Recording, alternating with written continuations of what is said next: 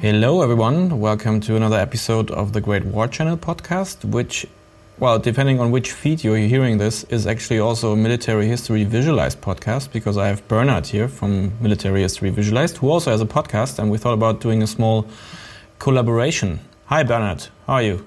Hello Flo, I'm fine. Thanks for having me. If you follow Bernard's channel, you know that he usually follows, World War II a bit more, sometimes Napoleonic Wars, but sometimes also the Cold War or even very, post-1990 conflicts. And World War I is more like a small thing that we tackle together once in a while in a collaboration or so.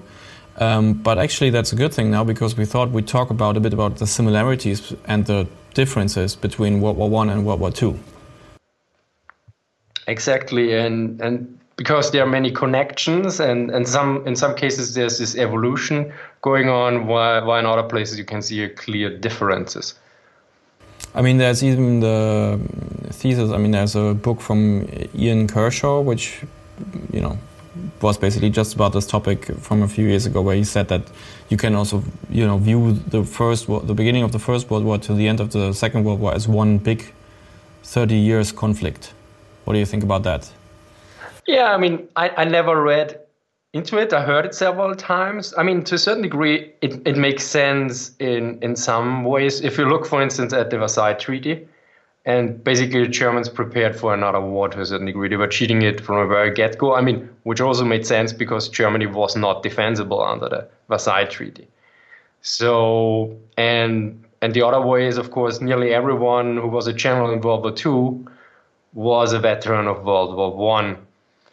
Yet the differences are also, I mean, if you look at the situation, who was allied with whom, for instance, Japan was in the Second World War on the Axis side, whereas in the First World War they were on the Allies side.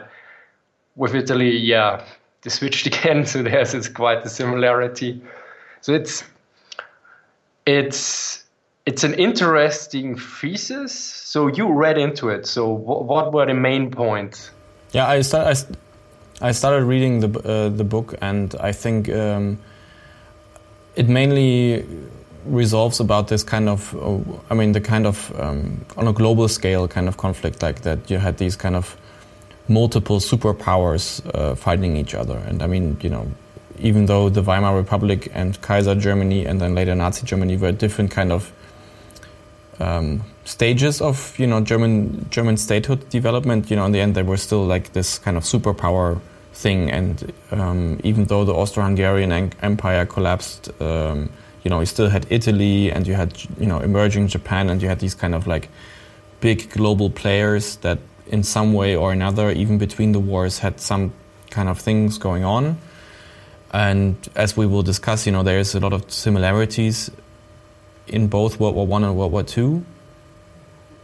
But I also don't really completely buy into it. I think you can make a case that World War I didn't, end in 1918, but rather in 1922 or something. And you can make maybe a case that World War II also didn't start in 1939, but maybe even earlier.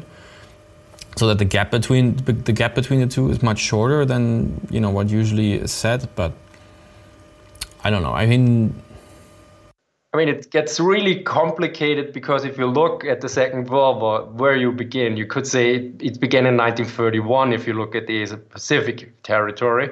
Because, the Second Sino-Japanese War, some argue it started in 1931 and others argue it's in 1937. So you take an Eurocentric approach, okay, then it's different. If you take a global approach, it's very complicated.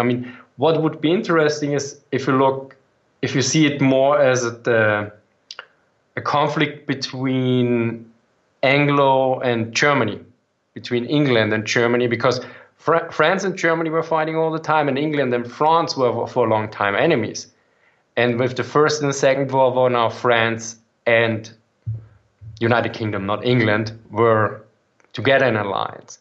So in this case, you could say, okay, it was the Anglo-French-German war or conflict time or something along those lines, where before you had a different alliances, because for a long time there was more of an alliance between Germany and the United Kingdom or the British Empire. Yeah, and I mean, you can also make the case, I think that's also something that Kershaw said, that basically the 1914 to 1945 era kind of marks this transitional period away from, the start of World War I. You had these, empires with actual emperors, or, colonial empires, this kind of, older world order from the 19th century. And then it basically took World War I that already really changed a lot, but there were still a lot of things intact, mainly, for example, the French and the British Empire. But then, you have to have this period with civil wars and everything. You already have this kind of period where colonial resistance starts, like in India, but also in Africa. And everything, and then World War II is like at the end another catalyst that takes a huge toll on the victors as well. I mean, the Great Britain was also basically bankrupt at the end of World War I already, and by the end of World War II you have this kind of like very new world order, where Germany also isn't getting another chance to be on its own, but it gets occupied, Austria as well. And a lot of the post-Austro-Hungarian countries are re-established or established again, and also on a colonial scale. Indian independence is 1947, I think. So that's basically then this really new kind of world order that we are used to emerged. That is even more different from what the 19th century had. I think that's like, there are certain continuities and everything, but in the end, I didn't read the entire Kershaw book so far. Maybe if I did that, we could talk about it again. But I actually have an interesting view, because I just read the global history from 1775 to nowadays. I mean, just reading it, and if you look at the big picture now from 1775 to 1945, you have the American independence, and back then the British Empire was ruling completely, and with 1945 you basically have the end of the British Empire, because you also have the austerity after the Second World War, that there's quite a lot of poverty in Great Britain and everything, and you have to change from the Anglo-American, from the America basically rises to the top, whereas British Empire basically declines. So you have this long duration and change, and basically everything is enforced to a certain degree to the rise of Germany or Prussia to the top, and here everything is going on in Europe, and everything is mixed. Yeah. So with the colonial aspect, that's quite interesting. I mean, you could also see since a lot of the former Austro-Hungarian Empire became then the Eastern Bloc, is the question, is this a new kind of colonialism or not? Yeah. It's I think in the end it also, strongly, I think it's an interesting thought experiment, because it opens up the perspective, because I think the answer to whether this is one ongoing conflict or not depends a lot on who you ask and which kind of perspective you take. I mean, the Japanese, for example, I think with them it's a very good case, because their kind of policy of the cordon of sovereignty and the cordon of defense, like basically this kind of policy that they developed shortly before or during World War I, which basically meant that their own state territory is their cordon of sovereignty, and then there is a second layer around this, which is the cordon of defense, which is where they want to keep their eyes on and basically be ready to defend the homeland. Which also means that if you enlarge the territory, then that means that both these areas get bigger, which is a kind of thing that, since they were quite expansionist after World War I, then that you can see a certain development there. And I don't know if you talk to like Poland, for example. I think with the kind of, like after they get their proper independence and everything, and you have you still have the situation that a lot of Germans lived there, and these kind of like referendums and a lot of political troubles and everything, and it was still kind of a period of unrest and trying to, develop this kind of new country and everything. So for them, it of course also makes sense to say this is like a 30-year kind of thing. And I think with, maybe some other countries, it doesn't make that much sense. I mean, like, especially with Germany, the differences from Kaiser Wilhelm Hohenzollern Germany to the Weimar Republic to the Third Reich are quite... I mean, even though they are also connected because they came one after another, they are quite different in, if you want to analyze them and everything and their behavior. Yeah, I mean, this is quite complicated because if you look at, for instance, at the generals in the Second World War, a lot of them were still basically thinking in the imperial way of the Kaiser and everything. That's also true, yeah. So that's also the thing. If you look at it militarily or, socially or culturally or something, and I think so. In that sense, I think this hypothesis from Kershaw is a good thought experiment because it turns a lot of some perspectives you have about these two conflicts a bit upside down, and I think also it helps going against this kind of narrative that you see in a lot of documentaries or other things where you basically you start with the attack on Poland.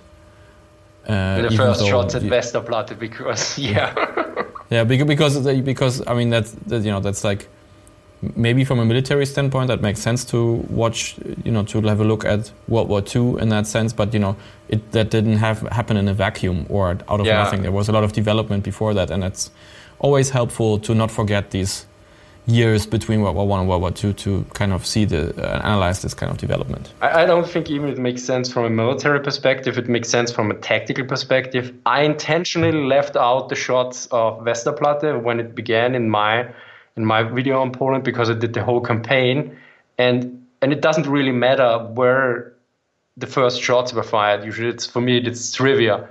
It's like a detail which doesn't bring you any understanding of the conflict. I mean, and since you brought up Japan before, I mean, you could also take the look of the resources, that everything was about resources because Japan was very low on resources on the home island. So to a certain degree, they needed to expand or depending on their view. And you have the similar problem for Germany, for instance.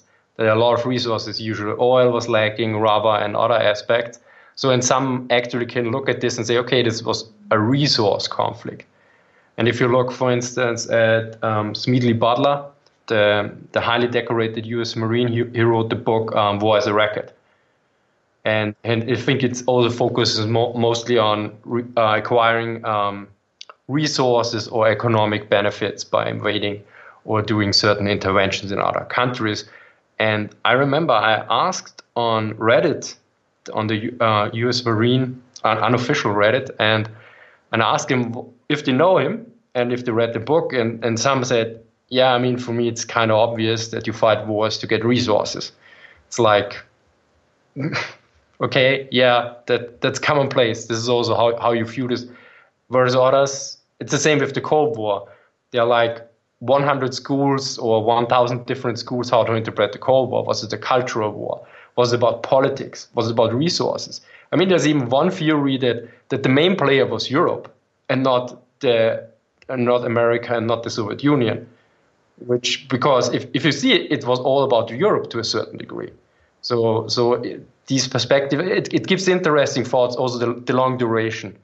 As you see, if you take it longer from 1775 to 1945, then you see something different if you just look for 30 years.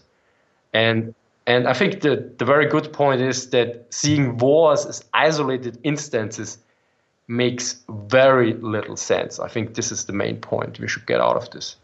Yeah, that's true. And I I agree with this also more modern approach to military history that you also need to look at cultural aspects and social aspects and, how societies got affected and everything. I mean, it's a bit of a sad thing that on YouTube and, Reddit and this kind of thing, and, when I do my social media work and everything, that, the posts where, you see weaponry and tanks and everything and action is happening, these get the most likes and shares and everything compared to, if you do like a small background post, which takes a lot more research, or just talk a bit about civilians or people internally displaced people or something who are affected by the war. That nobody cares about that. Apparently, I mean, it's like if you look at the social media engagement, at least no one cares about it. It gets much less traffic and everything. But it's still important to don't reduce your view on war just on this division was there and did that and everything. I mean, this is an interesting aspect because in German we make a distinction between Militärgeschichte and Kriegsgeschichte. So military history and war history. And ask Justin lately, who did his master's in history and with a strong focus on military history in Canada, and he noted, or at least he wasn't aware that there was this distinction in the English world. And it doesn't mean that's not there because I only asked him and was on the side. Maybe he missed something, but this is the aspect. In military history, you have the social aspects, organizational aspects, and everything else. Whereas in war history original, you were focused on the operational, tactical, strategic aspects. And this is also where, to a certain degree, you have this change between the First and the Second World War. Because after the First World War, many realized, okay, we need to take more into account the industrial side and the economic side. And because it was total war. Yeah, because it was total war, and they saw that this was, to a certain degree, what was winning. And for instance, the British and the Americans in their war academies, they added special courses and everything, whereas the Germans were more reluctant and only had a short amount of time in this. Yeah, I mean, that's like a good similarity in World War I and World War II is to see the kind of industrial output kind of lifeline from the US to Great Britain in that sense. I mean, you can argue that the military industrial complex, as it's called, in the US started during World War I because they had so many contracts to produce weaponry and ammunitions for the British, but also I think they also gave a weapon to the French. They had, the Latvian riflemen had like Winchester rifles, and but it was also much more. It was war material, it was raw food supplies and everything, and this kind of development, contributed greatly, I think, to the victory of the Entente in the West, because you have these stories that in 1918, when the German soldiers attacked in the spring offensive in the Kaiserschlacht, that they came across these supply stashes from the Allies, and basically the officers had problems maintaining discipline because the soldiers were pretty hungry and just needed to had a break and went into these stashes and ate properly for a while, which was great for them. But then afterwards it sank in, okay, it's 4 years of war now, and we kind of assume that our enemy is in the same state as we are, which is like a lot of food replacement material, no material for leather, buttons, no rubber and everything. But actually, this kind of supply stashes just behind the front, which they just left in their retreat because apparently it wasn't that important for them as an objective. If they have that, actually then we're screwed. Yeah, the evidence on the one side. I mean, you have the same with Lend-Lease in the Second World War. Lend-Lease in total was around $50 billion US, and I think around 30 billion went to the United Kingdom. So, and about 10 to the Soviet Union, and the rest was diverted everywhere else. And this was a major contribution. I mean, I have a video out on this, and today comes another one out. And actually, there's no consensus, for instance, for the Soviet Union, if it was crucial or not. Some argue it was like, they would have lost, and others say, okay, they would have won, definitely, it would have just taken a few months more. And these are both experts to a certain degree in this area. So this, and again, if you take the longer picture, as you said, the British Empire was basically bankrupt at the end of World War I. And in the Second World War, Lend-Lease was introduced because there was no much more money or gold in England, in the British Empire, to finance the war. So without Lend-Lease, or such a colossal war. Yeah, again, it was like, I mean, originally it was cash and carry, so they had to pay. I don't know if they really had to pay in cash, but originally, and then they switched to Lend-Lease, and basically, not sure how much they got back, but I think it was very limited. I mean, they had the destroyers for basis contracts and other elements, so you have this intensification. I mean, this is actually, I mean, that's the thing. World War I is not really popular, whereas World War II is really popular. And I thought about this, and I think I have a kind of analogy. It's basically, you see, World War I is like a computer, and World War II is a computer with internet access. So once you had a computer, it was great. You played games, you did your stuff in Word or Excel. But once you have a computer with internet access, you can't go offline anymore if you had internet access. And you have this intensification on all sides in the World War. For instance, the air war was basically, it was rather rudimentary. The same with the war with tanks. And the Second World War, you have everything on the max level, but still you have man and machine, whereas later on you have more machine, you have computers and everything else. And I think this is what attracts World War II so much, because you have the aspect of man and machine more or less equal. So you need both, and they're on a you could say on a same more or less same level. And also it's way more intensified. You have the Nazis, you have the Soviet Union. Because if you look at World War I, it's hard to say who is, well, I don't like the term, but you don't have an evil guy. And also not so nuanced, because for the Soviet Union, it's a really hard call here. So you have this enemy. I mean, the Allies in 1940 thought about bombing the Soviet Union. They thought about supplying. I mean, didn't Churchill also think about continuing the war in 1946 with the remnants of the Wehrmacht and basically what they had left in Europe, and just push the Soviets Operation back? Unthinkable. I never read into this too much. I know that, I think there's one quote that, but I never read it, so I'm not entirely sure. But the reference that Churchill, okay, we killed the wrong pig or something, we slaughtered the wrong pig, and I wouldn't be so surprised. Yeah. So and the other aspect is, of course, before Barbarossa, the Soviet Union was seen more as an enemy by the Allies. They were thinking about bombing it. They were thinking about intervening in the Winter War and everything else. And then suddenly it becomes an ally. And if you look at Lend-Lease specifically, even after Germany was defeated, the United States shipped a lot of trucks and a lot of equipment still to the Soviet Union till the Japanese surrendered.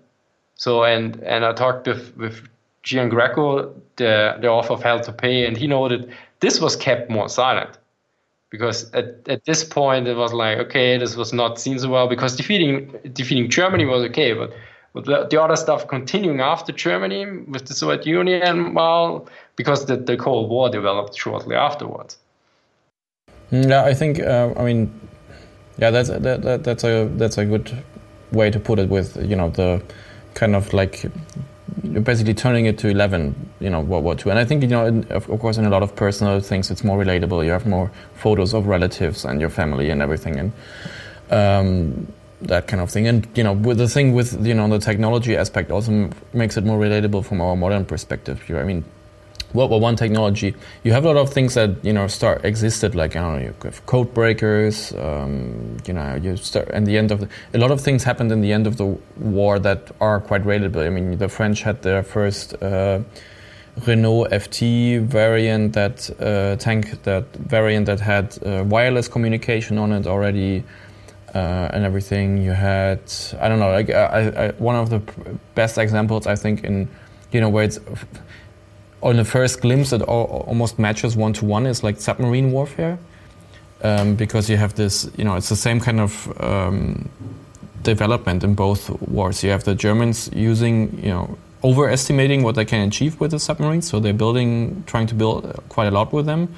Then they actually, in a few months, put a lot of pressure on Allied shipping and Allied shipping and everything. Then the British basically, the British and the Americans do the same thing. They come up with a convoy system, which is quite ironic since these kind of things don't happen simultaneously but 30 years apart. But apparently no one studied it enough so that they would start shipping with convoys right away in World War II, which is something that is a bit puzzling. But this convoy actually it did. This was okay, but then it didn't properly work at least. Then maybe the Germans had a new tactical development here or something. That that's just a very superficial way for me to look at it. I actually did a video where I compare both, so I want to go a bit into deeper here. So initially, in both in World War I and in World War II, the Germans were actually rather reluctant or have very few submarines. So in World War II, they had very few. I mean, they were not reluctant to using them, but in World War I they were. And then the British actually, were extremely reluctant to introduce the convoy system in World War I. I think it took until 1917. And the interesting thing here is that because they created a convoy, the submarines couldn't attack them, and there were basically no single ships, so the oceans were mainly empty. So they were always attacking targets of opportunity, and if they're not in convoy, they're not there. In the Second World War, they introduced the convoy system rather fast. And by the way, convoy system was not an invention of the First World War. This was actually used long before, and successfully also. And this is also quite puzzling why the British Admiralty took so long to okay, maybe that's something we can talk about later. It's like this kind of learning curve and feedback loop system and everything. That's like very interesting to talk about. But continue. And then you have the Wolfpack tactic was basically that you use submarines to attack a convoy. The idea was already there in World War I. They used it in 1918 already, I think. I think from what I remember, they had the idea, but there was a change in leadership, and a main problem was the radios. There was a limitation with the radios. Yeah, that's true. But I think there was at least one attack in very late in the war where it didn't really matter. But I think there was at least one semi-coordinated attack. But yeah, the communication was an issue, but there was at least I think they at least tried it out and saw the shortcomings. But the idea was there already. Yeah, and in the Second World War, the first Wolfpack attacks actually were not successful. And originally they wanted to coordinate them locally, and then they realized, okay, our radios are strong enough, we coordinate everything from land, which is quite counterintuitive if you think about it. But they just sent the commands from the land, and then when the submarines engaged, they were basically on their own and sent some information sometimes back. But there was no local coordination because this was originally planned, but they realized if one of the subs that was the commander had to submerge, it couldn't coordinate anymore. And Dönitz sitting in Germany or France, he didn't have to dive.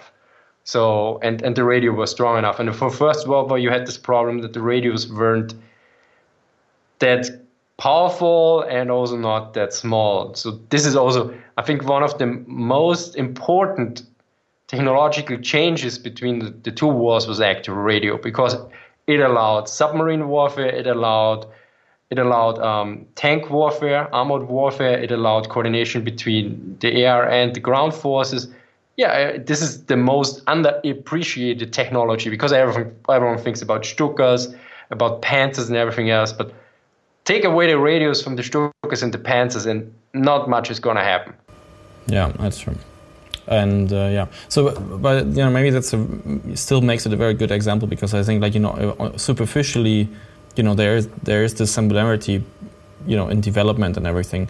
Another aspect is also, I think the depth charge was also something that they came up with in World War I. And another major thing, I think, is air superiority. They in World War II they had these special kind of bombers and fighter planes if the submarines were close to fight them from the air.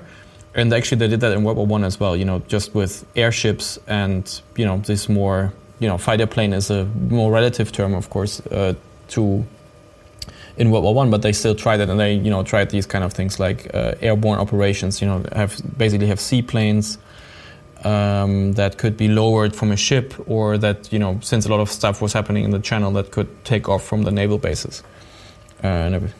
Yeah, here you can see a clear evolution. You had in the First World War basically nothing was sunk by airplanes, and in the Second World War it was until 1943. So the planes or the airships always forced the submarines underwater, which made much more trouble. But once around, I think 1943, the aircraft then became really sub-killers. Before it was a major inconvenience, but then they were like, basically, okay, we kill them now. And the other technology was not there in the First World War. Yeah, that's true. And but yeah, I think this kind of submarine thing is very very interesting. Is it? Who was actually from what I understand, the Kaiser was a huge advocate of the submarine. Like, he was very impressed with this kind of weapon when it was demonstrated to him. Was it the same thing with Hitler actually being a fan of it and pushing for this kind of warfare?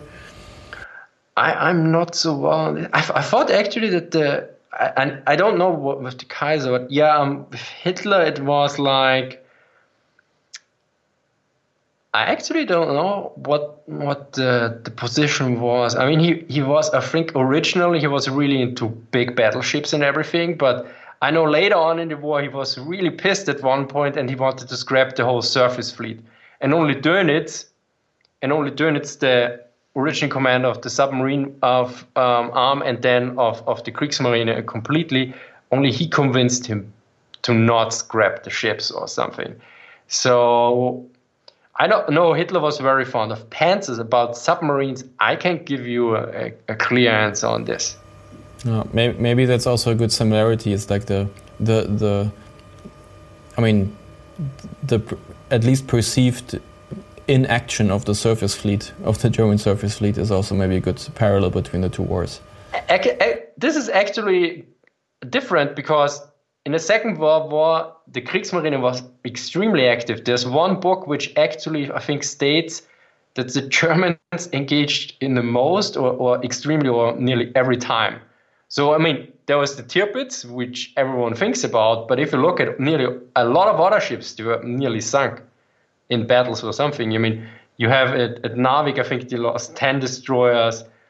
You had Scharnhorst or Gneisenau was damaged. I always mistake them because, sister ships, and the Bismarck is sunk, the Admiral Graf Spee is sunk.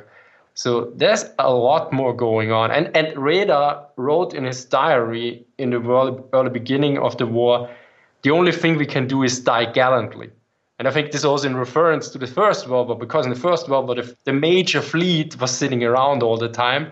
In the Second World War, they have the small one, and they say, okay, now we must fight because, well, else we saw what happened in the First World War. I think this was also influenced from that. Oh, yeah, that's true. That's at the one point in October when they were sent out to die, then the sailors weren't really down with it, as we know from history. Yeah, I mean, at this point it's a bit late. I mean, this is also the aspect of the First World War that the German Imperial Fleet is mainly sitting around after Skagerrak or Battle of Jutland in English. Skagerrak. Yeah. It's quite. There's a lot of this fleet in being or power in being concept, especially. I mean, it's even you could say that because of the submarines, there was at least things like Jutland or Heligoland in 1914. There was at least some naval action and everything, but I think the Austro-Hungarian fleet was basically completely blocked off in the Adriatic Sea, and there was also Austro-Hungarian submarines and everything, but and the real development there was basically when the Italians developed these motorboats that could do these hit and run attacks, but you never have these kind of. I think we have even less naval engagement with major Austro-Hungarian ships in the Mediterranean than you have major naval engagements between the Germans and the Brits in the North Sea. Yeah, it's they build up these huge arms races with fleets and everything, and then they they almost don't use them. And as far as I remember, Rader, the head of the Kriegsmarine for a while, he developed this view that although Germany has so few surface ships, if they send one out and they have it somewhere like Admiral Graf Spee in the South Atlantic, the British need to send so many more ships to find it and to cover it that they actually, with the dispersion of the few ships they have, they take away a lot of fighting power from the British fleet. So it's a more clever use of this. I mean, that's also, you could say, an evolution, because I mean the idea was that, you know, to have these huge surface fleets in World War I was to have a potential threat. I mean, you couldn't ignore them. You need to kind of match them in tonnage and armament and everything, because if you didn't, then they could actually do stuff.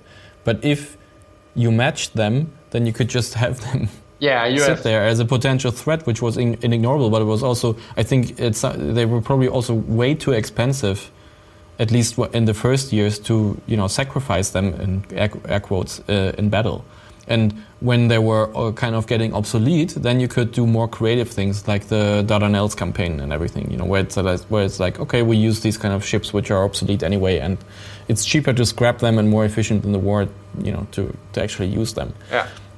I mean, there's one aspect which is brought up several times, which I never investigated further, but there was always this problem if you lose a capital ship, that there's the morale and the effect. But I assume that this was actually not really a major problem, because you lose a lot of sailors and everything, but compared to what you lose on land, so it was more, I think, of a prestige thinking, more on the side. Of course, the issue is a battleship takes several years to build. But at the same time, you're fighting a world war, and you are killing or getting killed millions of men. So there's always, I think, in the First World War they were way more reluctant, and in the Second World War they were mostly, okay, we have them. They was probably, okay, we had them in the First World War, we didn't use them. Okay, now let's bring everything to action, because else it's just wasted anyway. Yeah, that's true. Yeah, I mean, generally resources is, of course, also the next big thing you can talk about, you know, in terms of Germany not having them mainly. That's like a good parallel. I mean, we're going to have an episode where I talk with Indy here on the podcast feed, either after this is published or right before, where we talk a bit about Baku, because that was like a topic that none of us really didn't know about. But, you know, the Baku oil fields, this kind of scenario where there was like, you know, it wasn't a major battlefield or anything in World War I, but, you know, there was definitely, everybody had their eyes on it on a strategic and operational level. Like, I mean, you have the Brits who have the South Persian oil fields and everything, and you could, you know, you could argue that the Mesopotamian campaign, where they, you know, there was in the Middle East two theaters from the British. One was, you know, in Palestine, and the other one was in what is now Iraq. And, you know, you could basically say that they tried to invade from there, A, to also get the Iraqi oil fields in the south, and B, also to be able to defend their oil fields in southern Persia. And then you have these kind of oil fields in Baku, which, you know, at some point, I think the new Soviets were interested in it. There was 300 British men defending them from the Ottomans. The Germans actually fought the Ottomans over it because they wanted to have them before the Ottomans get them, because they didn't think the Ottomans would, you know, be able to use them because, you know, their complete lack of infrastructure. And Romania has oil fields. I think they even have some oil extraction nowadays. So, and the Germans, you know, definitely had their eyes on that when they invaded Romania. And there was actually a kind of, you know, the Romanians, when they withdrew, did some sabotage there. So that would take the Germans longer to build up the extraction process and the refinery again. And, you know, if you look at these kind of components, and, you know, of course also, you know, Northern French iron ore and, you know, these kind of things. And, you know, of course, you know, the biggest points of resources being the British blockade. You know, that definitely largely contributed to, you know, the the war of attrition being in favor of the Allies than for Germany. Yeah, I mean, and this was of course completely on Hitler's mind. I mean, he wrote Mein Kampf, and he wrote a second book, which is also referred to the second book, because I think it was never published. And he argued in there that America is a sleeping giant, and once it turns outward, it will be very hard to defeat. And he had basically this notion: you have to have the resources of a whole continent to fight America. So this was the whole idea, to a certain degree, to conquer all of Europe. I mean, this was not, to a certain degree, this is the thing with Hitler. He had sometimes plans, and then he had new plans.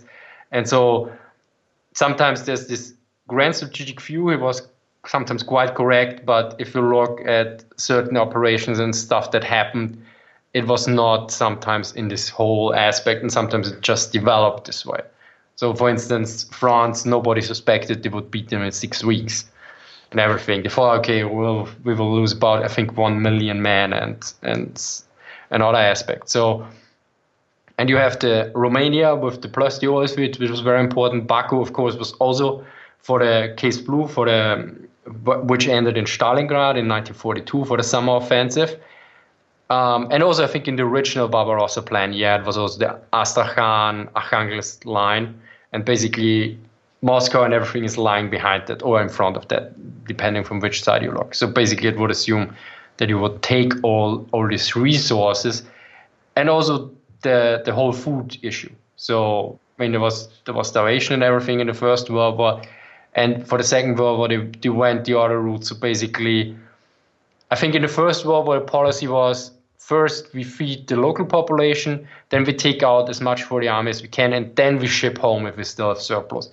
Well, in the Second World War, it was for large part, okay, first the army, second the home front, and then the local population or something. I've at least not so direct, but the priority was clearly shifted, and you saw this with how much hunger and everything, and the civilian deaths in occupied territories was going on. I mean, especially the former Soviet Union, and also but Greece and other areas where you have a very high death toll due to this. But they focus, on a different kind of warfare and everything. Yeah, that basically is I mean, from what I read, it was also not as clear cut with organizing the home transport in World War II, but from the huge problems they had after Brest-Litovsk, which were that they drew on paper and said, like, okay, great, we have Ukraine now, and then basically on paper Ukraine extracts harvest that much grain, and then we can basically just have a huge surplus that we can feed our home population with, and then we can prolong the war into 1919 or negotiate peace from a position of strength, which by that time also some people said should be a viable option. But it turned out that Ukraine was basically just this power vacuum after the desolation of Imperial Russia. You had the Bolsheviks, you had the Black Army under Makhno. You had these the Cossack, the Cuban Cossacks, and I think there was even some other Cossacks, and you had the Green Army and the Whites, and everything was just a huge power creep. You could argue, I think DJ Meyer in The World Undone also drives home that point a lot, is that this the Ukraine situation and the reliance on the Ukrainian grain after Brest-Litovsk developed into this power creep. So you had this power vacuum, you had all these factions fighting each other, there was armored trains, sabotage and everything. It was also this, origin of a lot of anti-Semitism and a lot of, civil war kind of violence, executions, that kind of thing. And if you just envision this kind of total chaotic situation, there is no way you can actually, even harvest, maybe not even plant if you go into into the next season, but you cannot even properly harvest the kind of grain that you had on paper, that Imperial Russia, Ukraine had on paper in 1916. So at some point the Germans had to send a division to Kharkov to bring some order into the region so that there could actually even be a harvest. let alone having the infrastructure to transport that grain in meaningful quantities to Germany, where it would have, some kind of effect and everything. And I think this kind of clusterfuck of a situation basically also informed a lot of the, very harsh policies that they wanted to, enforce in World War II when they occupied Ukraine. Though, fairly knowing that, it wasn't as clear cut in World War II as well, because they were, there were the players from the industrial, from the German industry that, called dibs on a lot of things, and then you had the army who had certain needs, and you also had all kinds of supply problems in World War II there as well. So it wasn't that, they, on paper they learned their lesson, but, when it was about to implement it, it also didn't work out that well. Well, and that's quite interesting. There seems to be a clear similarity and a clear difference here. From what I know, I mean, I never read too much into this so far, because it's basically Vernichtungskrieg, Holocaust and everything with the whole exploitation issue. But from what I know, that worked rather well. So, but I never knew that there was such chaos in World War I. So the question is if they do their lessons. Probably did. Now, the main similarity which I see, which I found always quite interesting, which is both on German and the Japanese side, that they always saw, okay, if we conquer this, we have it on paper and then we have it. And for me, this was always like, I thought this was computer game thinking. And for me, it was like, did the Imperial Japanese Army headquarters and Hitler, did they play computer games? But they didn't have computer games back then. You just conquer this region and you have it on paper. So this was quite interesting, because it's like they never thought about the logistical aspects, that you need to convert the oil, for instance. I mean, in the end, the Japanese, I think, pumped in the raw oil into their ships, and because they didn't have a refinery there, and they couldn't transport it over because they didn't have any merchant vessels anymore, because they were sunk. I was like, okay, and this was always, you read this and they always see, okay, we have it on paper and we think we have it instantly to a certain degree, and this is still baffling to me, because if they had played computer games, I would understand it. Yeah, if it nowadays, like, okay, we knew Hitler played Hearts of Iron or he played Civilization, then I would say, okay, he was just thinking, like, in his mind, he had some these thinking thoughts going on. But this wasn't the case.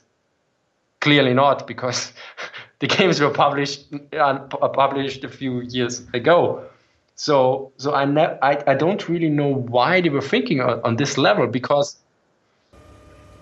I mean, they had war games to a certain extent for planning and everything. And I don't know, the thing you just described just reminds me of this famous memified scene from Der Untergang, from the Downfall, where he moves around these kind of figures on the map and says, like, okay, this division is going to do that and that and that, and then we're going to turn the tide. And then his generals tell him, okay, but these divisions just exist on paper to make you happy. Yeah, for counterintelligence, yeah.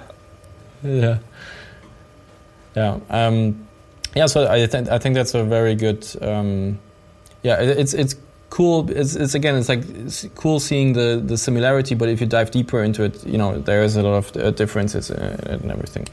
So the resources are definitely like a very good talking point and everything. And I recently read this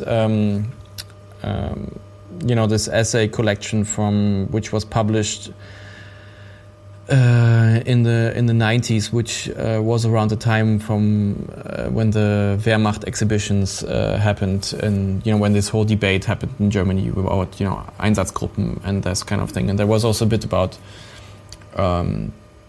the connection between, which I think also is a similarity, but also with key differences, is the connection between basically the German army and the German state and the German command that wages this war, and their relation to basically the industrial complex, like, who they need to build their tanks, and, you have Krupp, who builds the artillery and everything, and these kind of official connections between them, but which also turned out to be quite nepotistic sometimes, which then created huge inefficiencies and everything, and also these kind of a lot of people owing each other favors and everything. And from what I understand, that a lot of industrialists and industrial companies were already promised huge things from the attack on the Soviet Union in 1941, that they also immediately after the success of, when the invasion went quite well in the early stages, they already called in and, asked, about this favor you owe us, can you guarantee that we get these and these resources? And they already called dibs on certain things, which then also, further complicated the whole supply line issue in World War II. And I think in World War I, you have this kind of similarity that sometimes if you look at German tank development, the A7V, they only built 20 of them. They were handmade basically. But when we talked to Ralf Ratz from the German Tank Museum, he told us about all these kind of tank prototype projects, which were basically going on by the fact that some engineer from Krupp or some of these factories in Upper Silesia were basically just developing this idea, and then they went to one guy in the war department, and he said no, and then they would just go to another guy from and then he might have said yes, and they developed this complete life on their own, and there was no proper coordination and oversight, which basically then in World War I leads to a lack of tank numbers. Though they had some, interesting tank design ideas, and in World War II, I think it leads to these. How many editions of some tanks you have, like these A to F numbers and everything?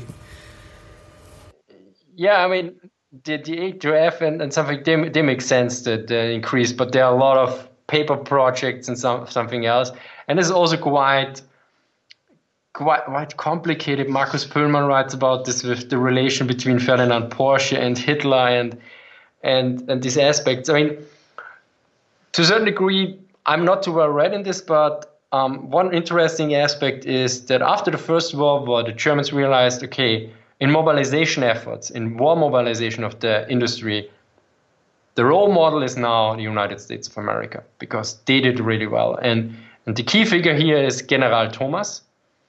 And from Wehrrüstungsamt, changed the name and something. And he went there and said, okay, you are a role model, and they looked at how this was done. But there was this problem in Germany, the battle between the Operateure and Logistiker. The operational guys, basically military fighting on the operational level, and the logisticians or the economics guys. You have these professionals. And the Germans still, and to a certain degree, probably also explains the reluctance of opposition against Hitler. They were basically like, don't concern yourself with stuff that is not in your department. Like, economics and politics, don't care about this, because this is not what a soldier, an officer cares about. We're about fighting a war. We're fighting on a tactical, operational level.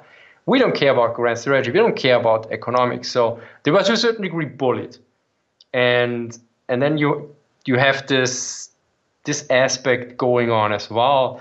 So, and with the industry, from what I read, basically it was kind of, you had the United States, for instance, which was mainly where the civilians were sometimes put into general positions, that you have managers in very high officer ranking, so that they command the military to a certain degree, can say, okay, no, we don't build this. We know how to build, we know how to mass produce, and you tell us what you need, and we make some compromise.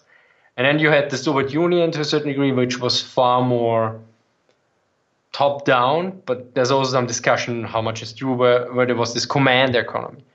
And Germany was some weird mixture in between, like, as I say, nepotism and these and that. So because some people think always like Germany under Hitler was like this totalitarian where everything was perfectly controlled by Hitler or something, which is not true. Basically, Hitler was having his different realms, and he had his different guys like Goering and Himmler, and they were fighting against each other. which worked perfectly well till the war started, because then you had everyone was concerned with his turf and not threatening Hitler. But when you start a world war and you need to be efficient and effective, and you have always this infighting going on and no clear focus, and then it backfires. So whereas the Soviet Union was, from what I know, far more streamlined in that regard. Of course, they always did the Great Purge in something, which also drew away a lot of resources, or not resources, but human resources. So of course, there's always a discussion on how effective or ineffective this, what the effectiveness were of this. Right, they got the hang of it by 1944, I think. Right, I think the numbers of Flak 88 they produced in 1944. And I read recently, since I investigated my great grandfather a bit, that the industrial area in Silesia, they produced Flak 88s basically until the Russians took over the factory and everything. So at some point, they got this whole thing, going to a certain extent, but then it was way too late already. Yeah, there's this myth of the Rüstungswunder from Speer, which has to a certain degree be debunked, but there's still a discussion going on, because some argue, okay, he only continued what was already in place. So that Speer was basically, he was really good in marketing and PR. I mean, he wrote his own book, which usually means... He also makes a very good case for himself in the World at War 73 documentary series. Yeah, I assume so. And how much was influenced, and what I mean, you had there was General Thomas with his department, and there was the Organisation Todt, which then I think was, and then there was later Speer from a more civilian point, and you have to really read too into this, because it gets complicated, because it's not only military side, you have the inner political workings, the economy, the exploitation of the various resources and everything. And the exploitation of the worker, forced labor and everything, of course. Yeah, and this is, I mean, I think the leading book in this regard is Adam Tooze's Wages of Destruction. But he also, there's some argument about it that he focuses too much on certain aspects, and there's some disagreement. I have to read the book fully and then compare it with some other works. There's always this, everyone has a different opinion, and with history, there's usually not a clear-cut answer. No. So basically, maybe to wrap this up, since we just are about to reach an hour, just saying that also again, this is a very good example. On the first glimpse, there's a lot of similarities, and it's fun to compare these kind of things. But I think if the deeper you dive into it, the more pronounced the differences become and everything. And it's of course I think it's interesting to look at the relation between in two total wars, the relation between the industrial complex and the state and the military. But of course, even though Hindenburg and Ludendorff also had some dictatorial aspirations by 1917 and everything, it's of course a very different situation from World War II. I would argue, this is what I generally think, the patterns are usually the same. The general patterns, the general processes. But they're different in their details. So the structure is similar, but the content is different. You could say there are only a few ways how you can build a house that is effective. But what color the house is, what windows you put in, how the interior looks, this can be very different. And I think both World War I and World War II were houses that were rather similar, but the one has a computer with internet connection, the other is just a personal computer there without internet connection to a certain degree. To go back to an analogy from the beginning. Yeah, cool. So I think that's a good point to wrap it up, and I think it was a good summary. Maybe some people in the comments can, chip in and say, find some other similarities. There's probably a lot more that we missed. And we didn't talk about tank tactics, but I have no clue. We didn't talk about the air war, evolution versus revolution. Yeah. Yeah, maybe we can do that another time. All right. So have a nice afternoon, then I would say. Thank you. You too, and thank you for having me.